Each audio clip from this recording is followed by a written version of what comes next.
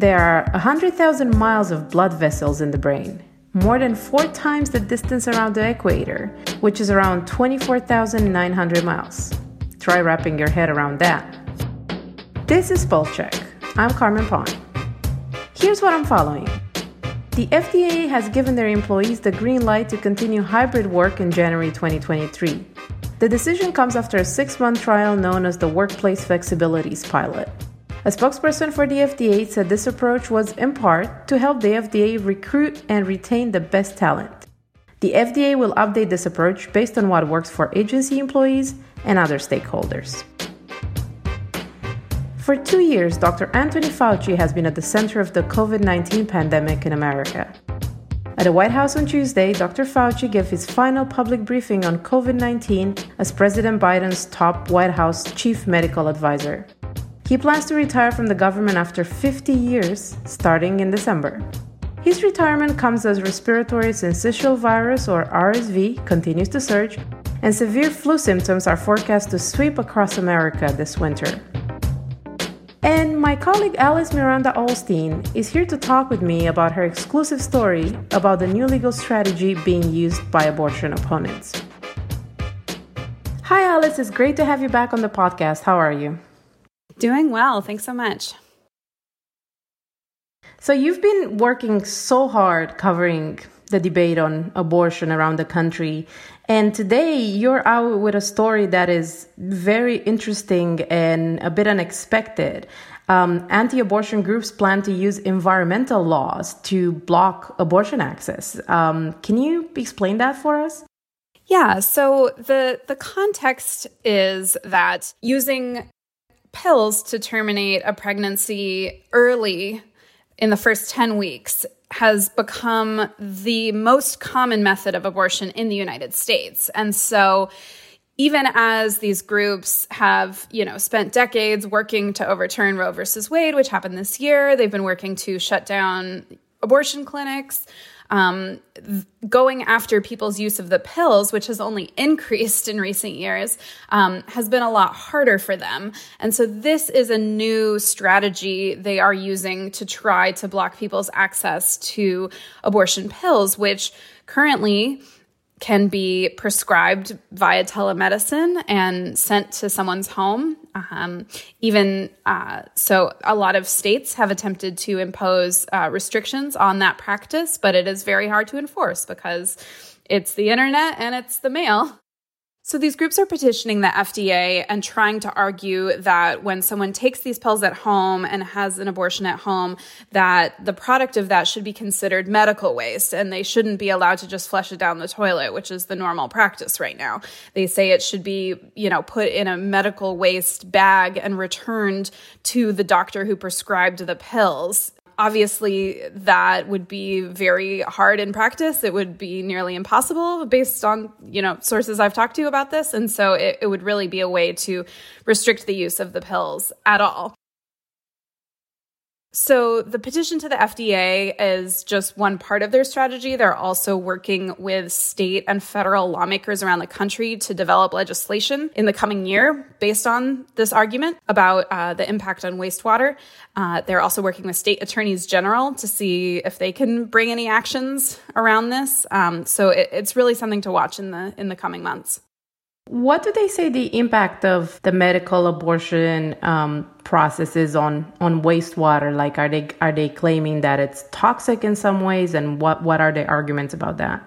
So they don't have concrete evidence that there's a problem, and one of the things they're asking for is they're asking for more research into this. They've been filing FOIA requests with municipal and state wastewater regulators, and have found that they don't test for this currently. And so they're asking them to test for this. They're saying, hey, you started testing for COVID in wastewater. Why not this also? So we'll see if that goes anywhere. But that is to say, they don't know that this is a problem. They're just raising the argument that it might be and citing potential impacts on wildlife, on livestock, on things related to wastewater and groundwater. Just to be sure, there have been issues raised in the past with the impact of wastewater that contains sort of like traces of any type of medicine on the environment, right? So that is sort of like an issue in itself. But here, is it just being used in a novel way or in a way that is taken to the extreme? You make a good point that, the impact of pharmaceuticals in the environment is a real thing, and there is real data on other kinds of drugs. But I think it's notable that this is not coming from environmental groups, and this is coming from anti-abortion groups that have been campaigning against the use of these pills for a long time. And so, they are asking for more data and research. If they were to obtain it, I would be fascinated to see what it was. But as of right now, that doesn't exist. And I understand from your story that the groups are trying to get the FDA involved in this. How exactly are they going about that? So they're using what's called a citizens petition, and these are used by lots of different groups, including on both sides of the abortion fight. It was used around the issue of allowing emergency contraception, Plan B, to be sold over the counter. It's been used on other aspects related to medication abortion pills. So it's a really common tactic, and it has led to policy changes in the past. I don't see the current Biden administration, FDA, siding with these groups on this argument, but in a future presidential administration, you never know. So in my piece, I wanted to highlight that this is an area these groups are exploring, and a strategy to watch going forward. And you talked to abortion supporters about their reaction to this strategy. What did they tell you? Yeah, so I talked to abortion rights advocates as well as legal experts who study abortion law. And, while they view these claims as, words used in the interviews ranged from asinine to, ludicrous, all kinds of things, they noted that, with federal courts being full of very conservative judges right now, it's not impossible that this finds traction somewhere in the years ahead. And so while they are sort of dismissing the claims being made, they're not dismissing that this could have an impact in the U.S. And did you get a sense of what other sort of like tactics the anti-abortion groups have planned?